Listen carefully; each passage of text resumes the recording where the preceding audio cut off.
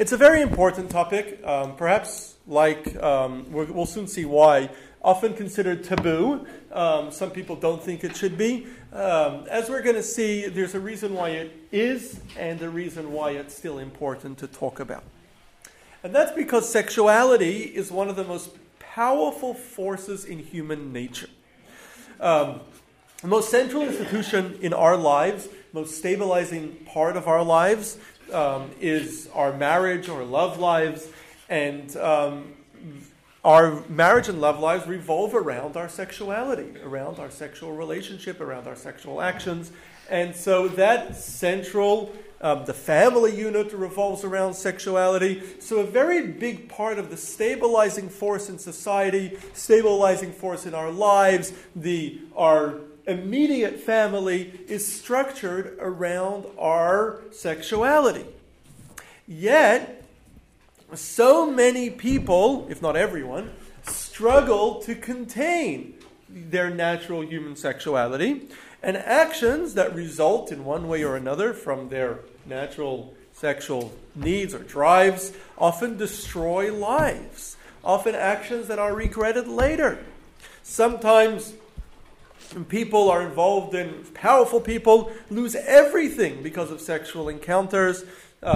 Sexual encounters are often at the center of many, many, many scandals, especially since people love talking about these kinds of things, and all you have to do is turn on the news, and they're always talking about these things. So on the one hand, it's a very, very powerful central force in our lives, a natural human instinct. It's a very, very powerful central force in our lives. On the other hand, and necessary in our lives, and it's behind the most stabilizing structure in normal civilized life, the family. And on the other hand, it's also the source of many people's problems, and it's probably the most destructive force in our lives as well. So what does our ancient traditions, what does Judaism say about this powerful force that on the one hand is the source of love, is the source of families, and on the other hand causes terrible harm and destruction, destroys lives?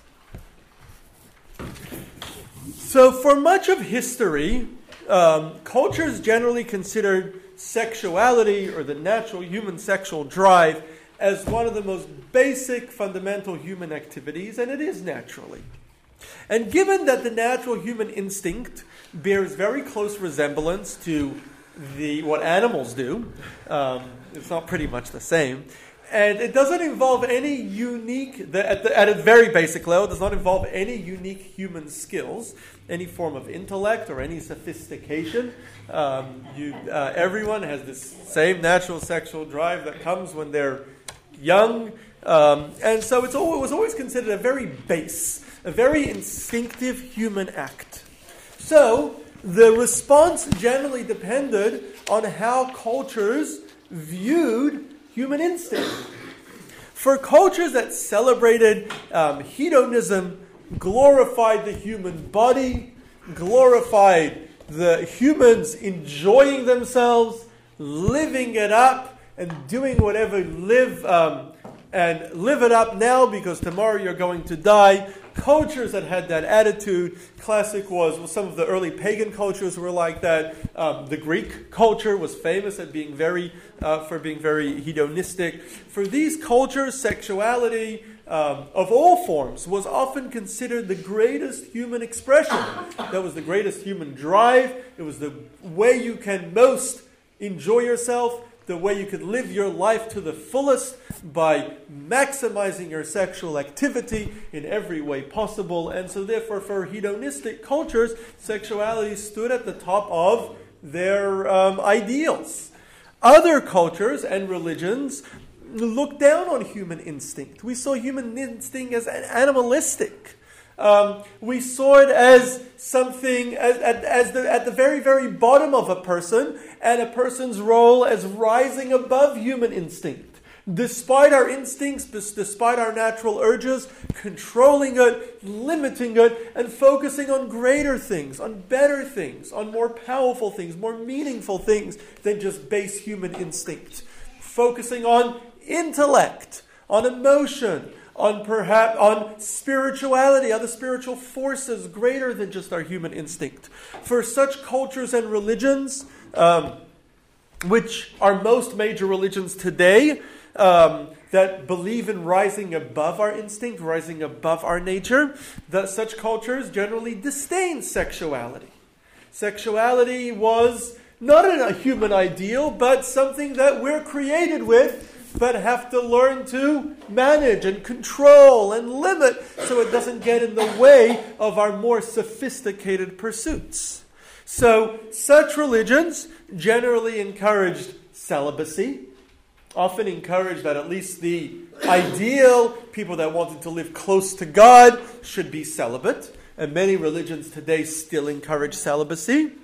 And generally, most religions, every religion allows for marriage. Those that don't allow for marriage end up dying out pretty quickly. So even those that allowing for marriage is generally seen, and it's in almost every major religion today, is seen as a necessary evil. It's necessary for procreation. You don't want to die out. So those that don't want to take the oath of celibacy are able to get married. We allow for it in order that we should that our species should continue, our people should continue, and it's also a necessary outlet for an uncontrollable human sexual drive, recognizing as most people cannot take an oath of celibacy. Most people need some sort of sexual outlet, and so therefore most religions, even though they believed in higher human calling than base human instincts, and therefore saw sexuality as bad, as a necessary evil, they allowed for it in order to allow for some sort of outlet within, of course, very strict limitations of marriage, keeping it to monogamous relationships within very, very limited relationship. So where does Judaism fall in all of this, in these different perspectives? So we recognize, it is true, that sexuality is a very base human instinct. It's and perhaps the most powerful of all human instincts. We do not celebrate hedonism. We don't celebrate the human body. We actually believe very strongly in rising above human instinct.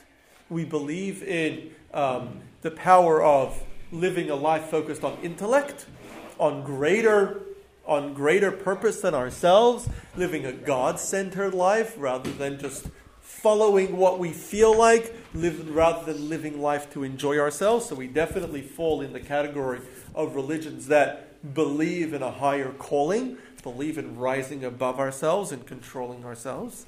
Yet, Judaism has a unique view of human sexuality and the human sexual drive. We see it as something much, much more powerful than just a base human instinct. We see sex itself and everything about it, love and relationships, as something much, much deeper and much more powerful than just a necessary evil. The holiest place in Judaism. What's the holiest thing in Judaism? Place. Jerusalem is the holiest city in Judaism. In Jerusalem, what's the holiest place in Jerusalem? The Temple Mount. The Temple Mount. Very good. The Temple Mount, not the Kotel. We only go to the Kotel because we can't go to the Temple Mount. But the Kotel doesn't have any distinctive holiness. It's actually outside the Temple Mount. The holiness is the Temple Mount, is the holiest place. Now, on the Temple Mount, what is the holiest spot on the Temple Mount? Where the Holy of Holies was. Sorry? The rock where the Holy of Holies stood. It may have stood on the rock that's there today. Where the Holy of Holies stood. On the Temple Mount was a temple courtyard. On the temple courtyard was a temple building. In that temple building, at the very back, was a room known as the Holy of Holies, which was a bare room that no one was allowed to go in except for the Kohen Gadol, which was the senior Kohen, on Yom Kippur. Only once a year he would go into this room known as Kodesh HaKadashim, Holy of Holies. What was inside the Kodesh HaKadashim, the Holy of Holies? The Ark of the Covenant. The Ark of the Covenant. We did a class about it a couple of weeks back. The Ark of the Covenant. What was inside the Ark? Manna. The Torah, the original Torah that God gave Moses, and the original stones, the tablets that God had given Moses, were inside this Ark. Ark is a box. What was sat on top of the Ark? Two cherubs. What are, or in Hebrew, kruvim.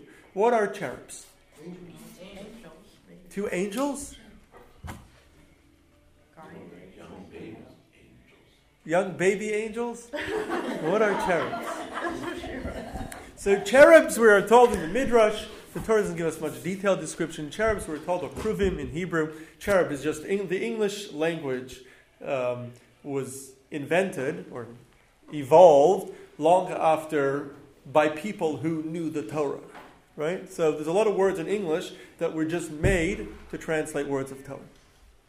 So cherubs is just kruvim, kruv in Hebrew. Right? It's just that they made an English word to anglicize the Hebrew word kruv. Kruv.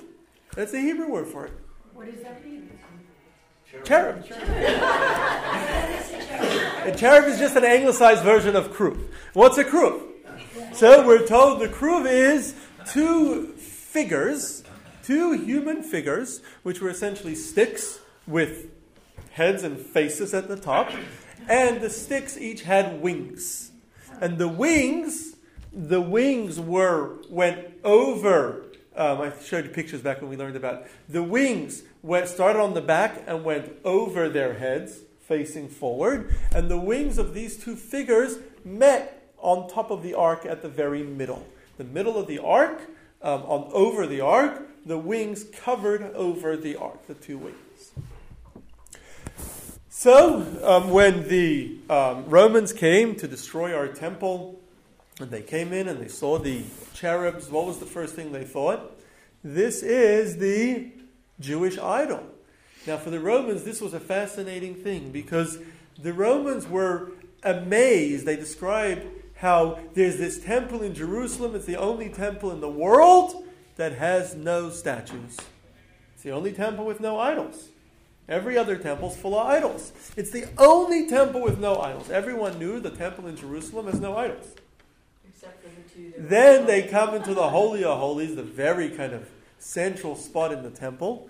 And what do they see? These two figures. But we know Judaism doesn't have idols. So what was the role then? If they're not idols, then what are they? Cherubs. They're cherubs. So what are they? So the Midrash tells us that these cherubs, we were not, God forbid, worshipping cherubs, because we don't worship any form or any figure in any way. We're not worshipping them, but they stood to represent something. Now, they did not represent God, because nothing can represent God. God has no form or figure. So anything that you're going to create cannot possibly represent God. They do not represent God. So what do we put in the Holy of Holies then? What do they represent? Humanity? Sorry? Humanity?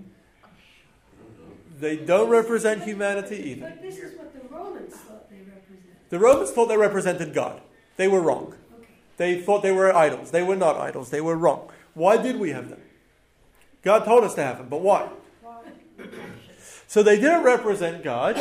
They rather represented the relationship between God and his people, or the relationship of love. They represented love. Love, closeness. So, sorry? They faced each other and touched each other.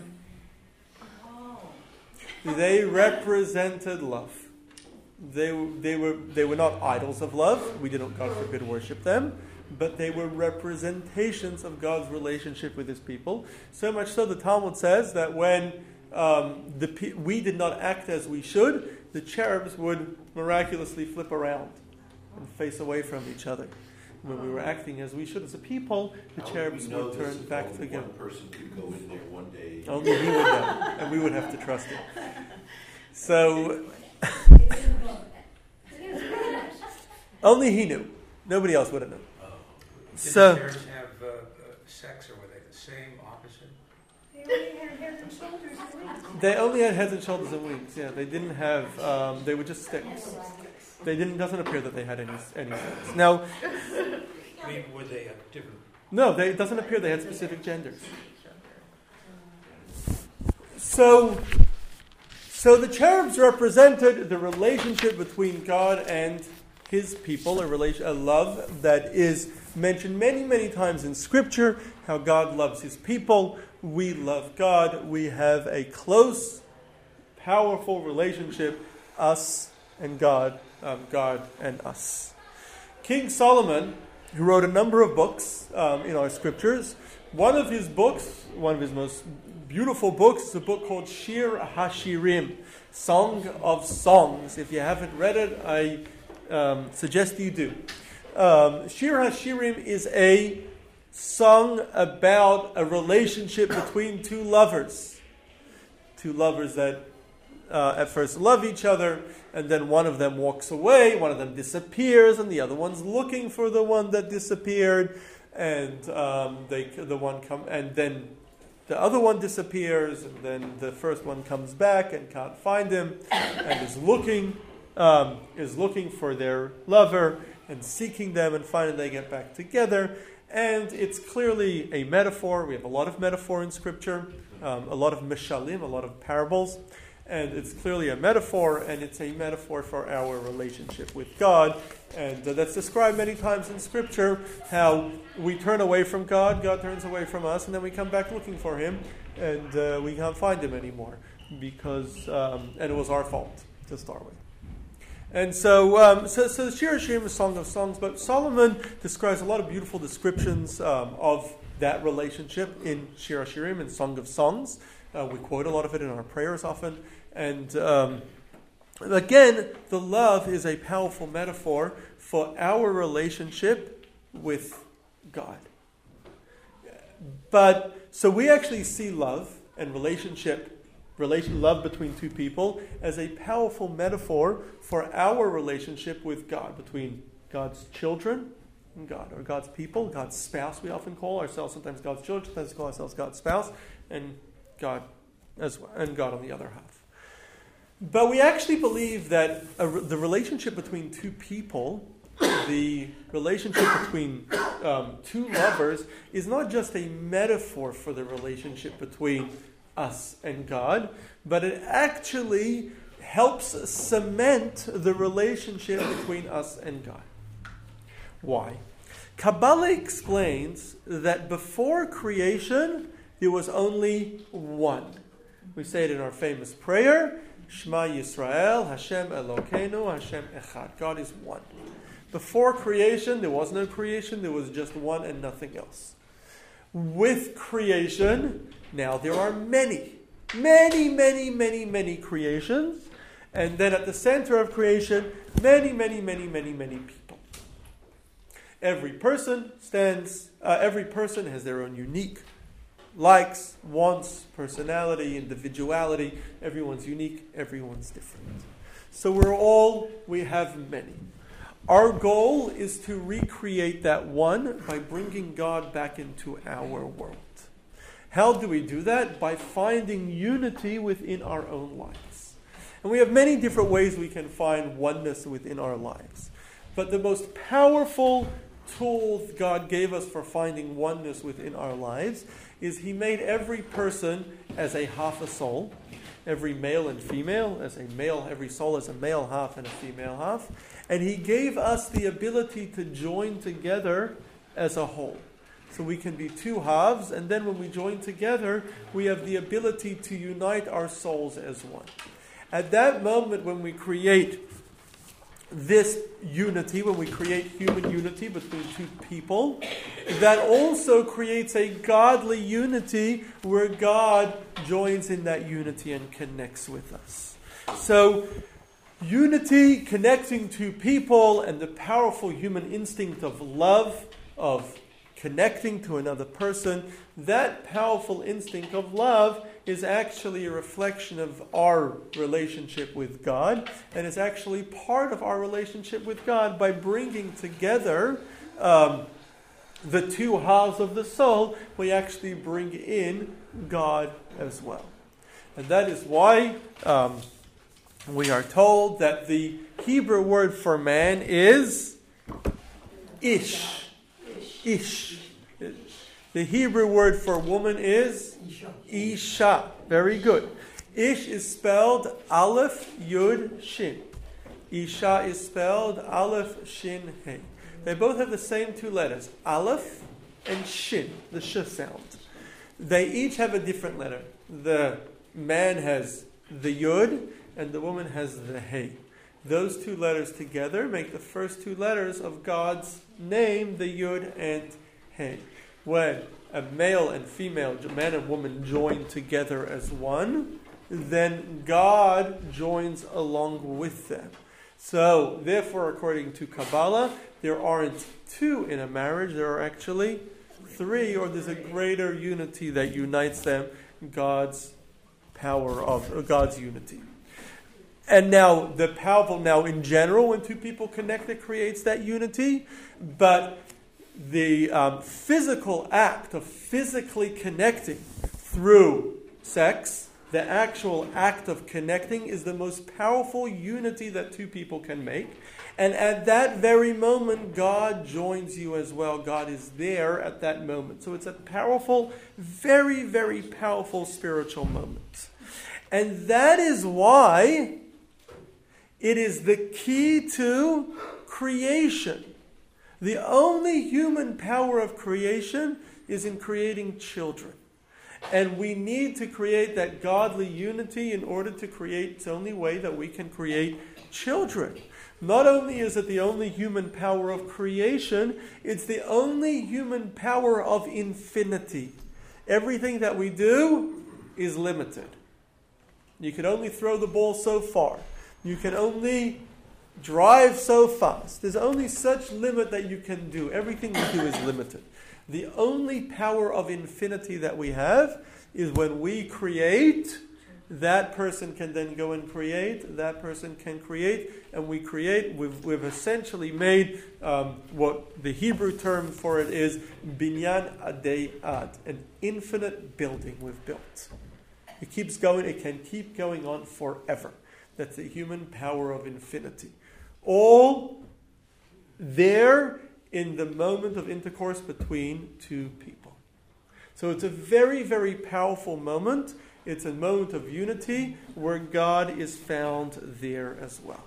So Judaism doesn't just see our sexual drive and sexual acts as base, instinctive human acts or a necessary evil.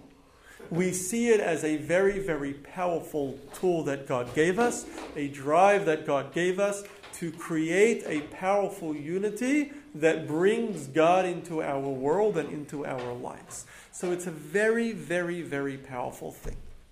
And that is why sex stands at the center of marriage. Marriage is the most stabilizing force in our lives. The Talmud uses the term in Aramaic, tav lemesef tandu mi lemesef armelu, which roughly translates, people were made to live in pairs. God built us like that. We are happiest, and there's a lot of statistics for this, we are happiest, we are healthiest, we live longest when we live in pairs. Because we are built to live with someone else. So that power, so God created us this way because of the great power, because of the great power of marriage. We have our sexual drive has the ability to create this stability in life, which then in turn can allow us to build a family, build a structure, which stands at the very center of the very center of the most structured possible life, and the very center of our civilization.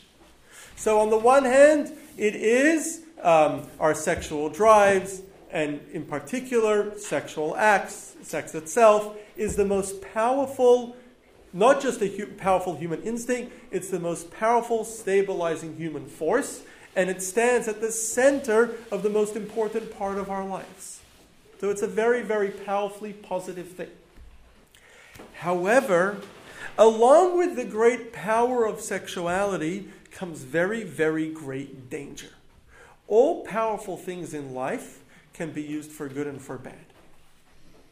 Think of a great scientist. A great scientist can use their knowledge to create great good, or they could use their knowledge to create great destruction. Same goes a programmer can create great programs or can wreak havoc on others, right? A speaker, somebody who has persuasive powers. You could persuade people for good and for bad. The same as with almost everything in our life. Think of nuclear energy. Yeah. Nuclear energy is one of the most powerful forms of energy. Many believe that it may be the answer to all of our energy problems if we just employed enough nuclear energy. Definitely has solved, definitely it's a big part of our energy cocktails today. But nuclear energy is also the most destructive force in the world and has the ability, we have enough nuclear weapons today to destroy our world many times over. So every positive, every powerful force can be used both positively and negatively.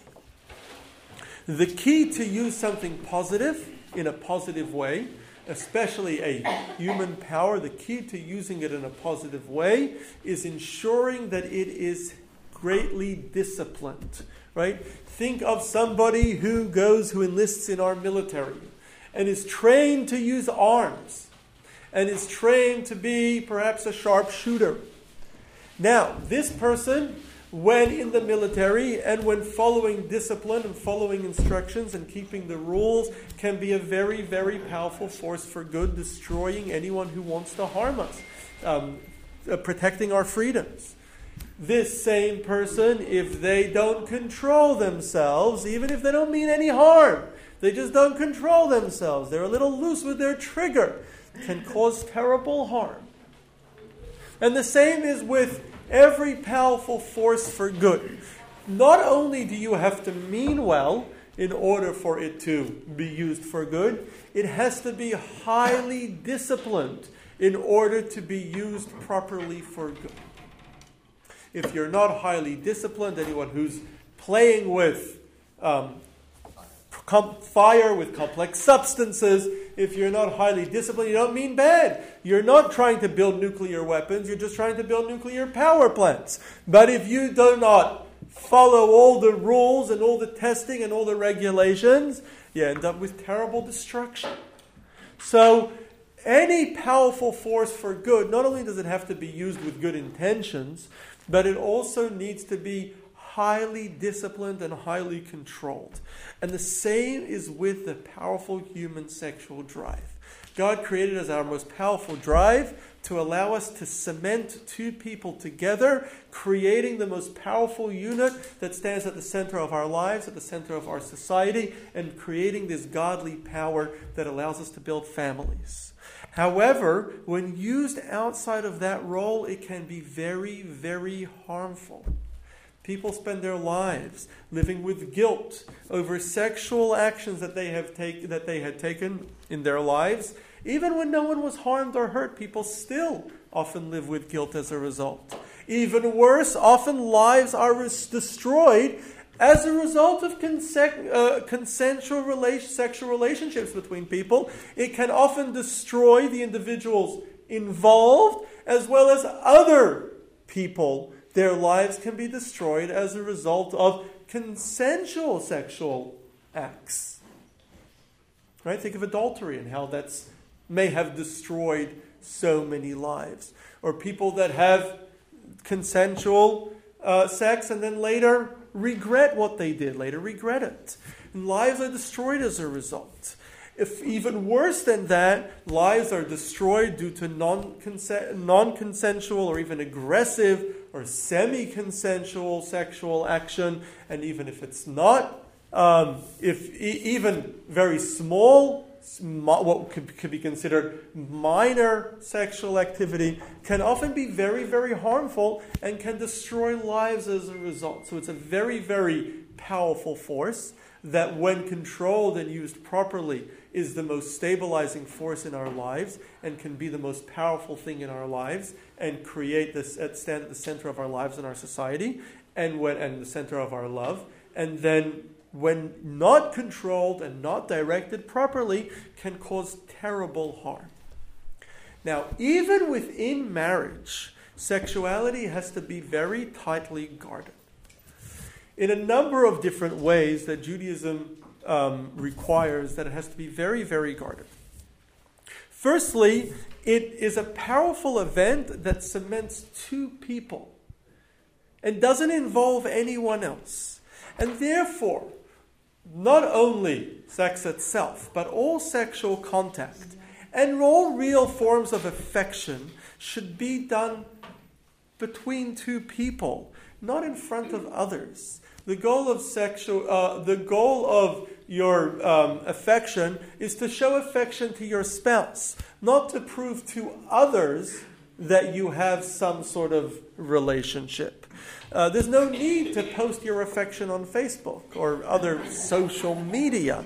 People do it all the time. From my experience, since unfortunately I'm often privy to the other side of people's lives, and often the people that post the most are the ones that are having the hardest time, are the ones that are struggling the most. And I see this very often. You don't need to prove anything. You only need to prove to each other. There's no need to prove anything to anyone else. It's really no one else's business what's going on in your private life. And it takes away from that uniqueness and that privacy when you publicize it and you make it a public thing. Also, when a couple is connecting, it's important that they both be focused. You have to be present at the time. No alcohol, no drugs, of course. You have to be awake at the time. Focus. It's a very important. No, these are very important things. I mean, no, both sides have to be. In other words, it should never be used as just a outlet for your physical for your instinctive needs, but it should be a powerful connection. There should be no alcohol. You should be awake. Both should be interested.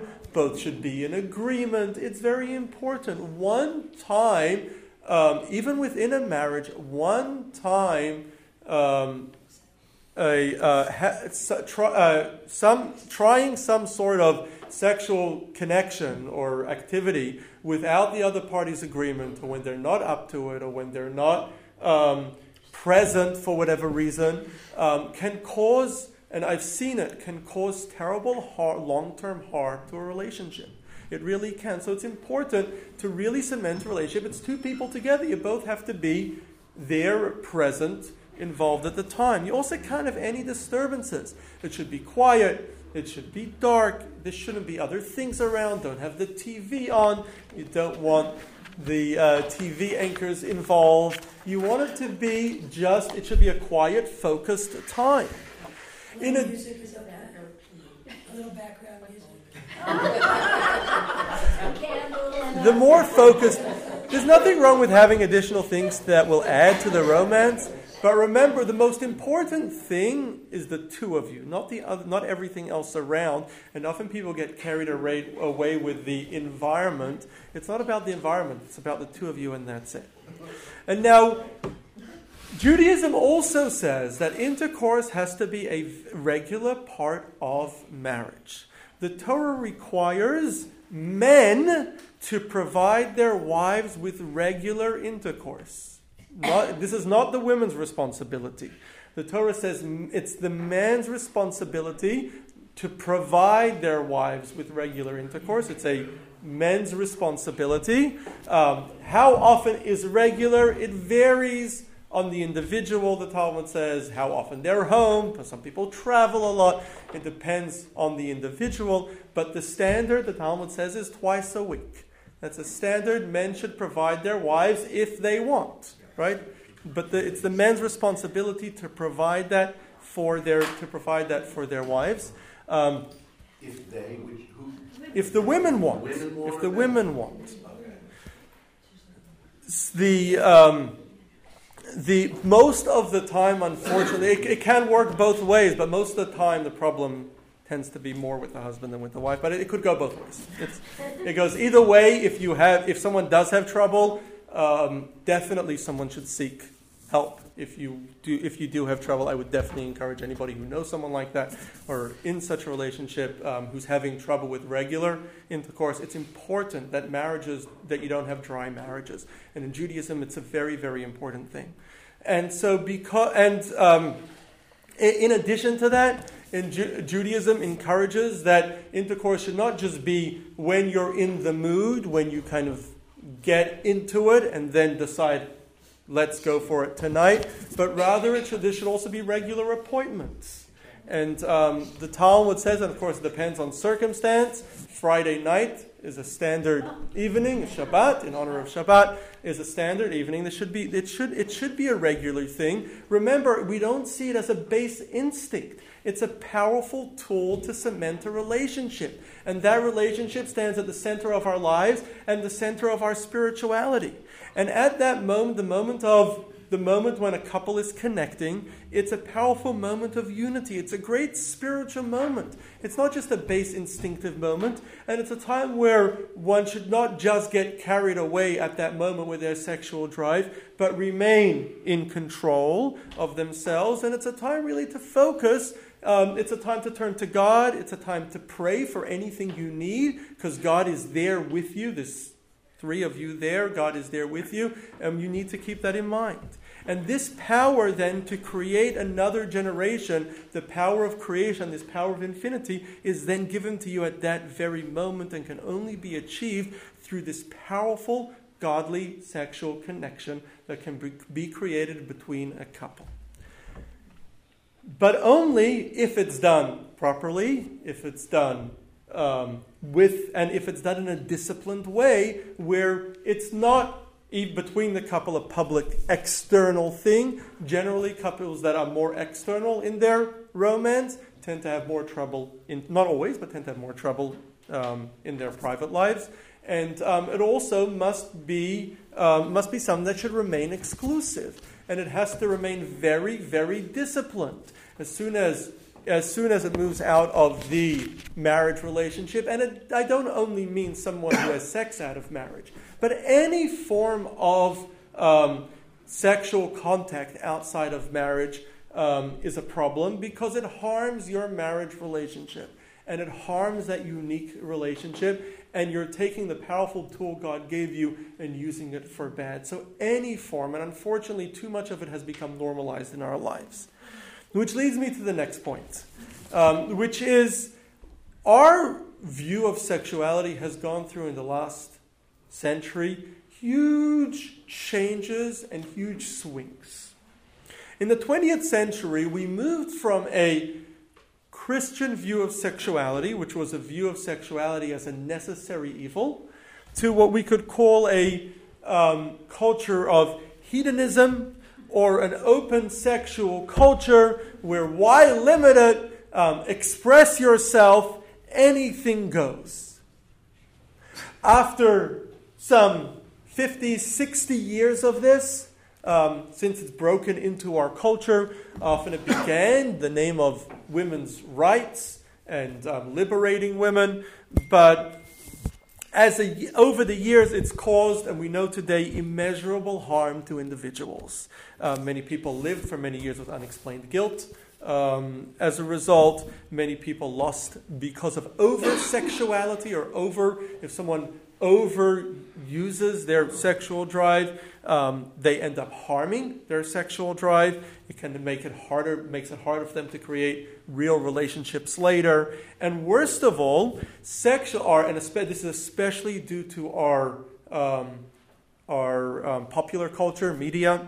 Sexual advances became a way to create a relationship rather than cement it. So instead of the old style, the way it always was for thousands of years in all cultures, that the way you met someone, you built a non-sexual connection with them, non-physical connection, an emotional connection. You got to know each other, you got to care for each other, and only then, once you had a powerful relationship, was it cemented by any sexual contact. What our culture flipped that around and told you, and in every movie in every reality show, that's the way it goes. You meet someone and you try some sort of sexual advance and see how they respond, and that's how you build a relationship. Thankfully, there's been a lot of pushback in very, very recent years, really the last couple of years, for two very important reasons. Firstly, modern psychology has known already for some time, for a few decades, that a lot of this was very, very harmful.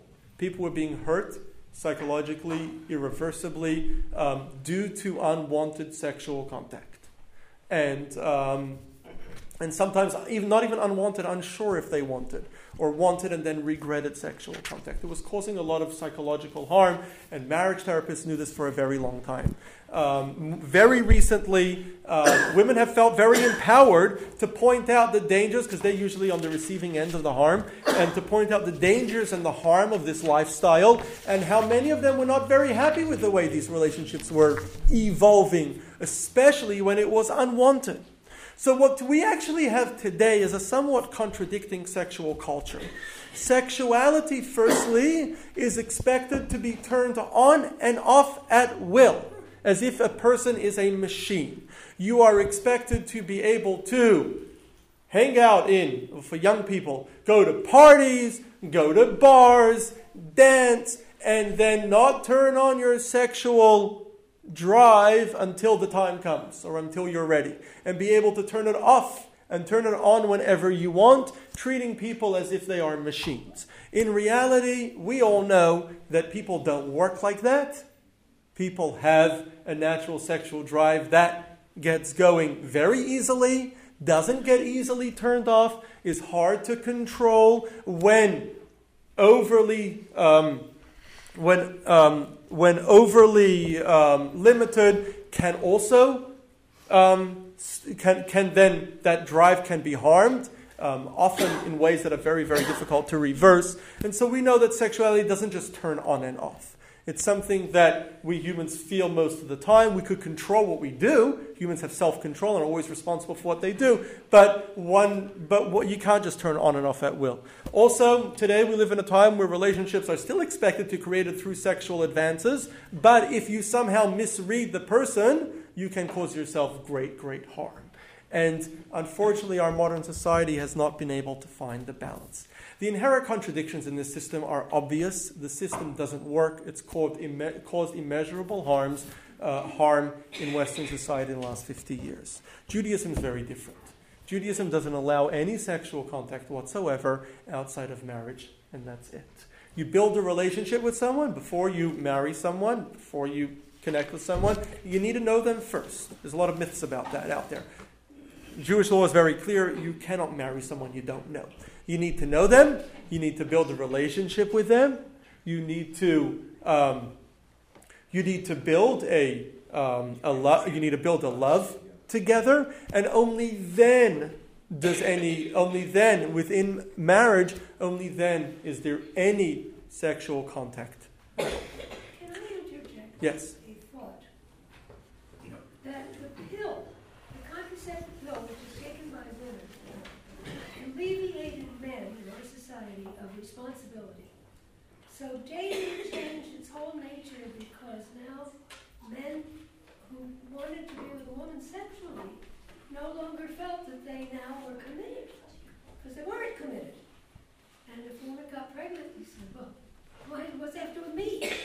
You're absolutely right, and not only did that harm women in many ways, it harms men as well in many ways. And I just want to finish off.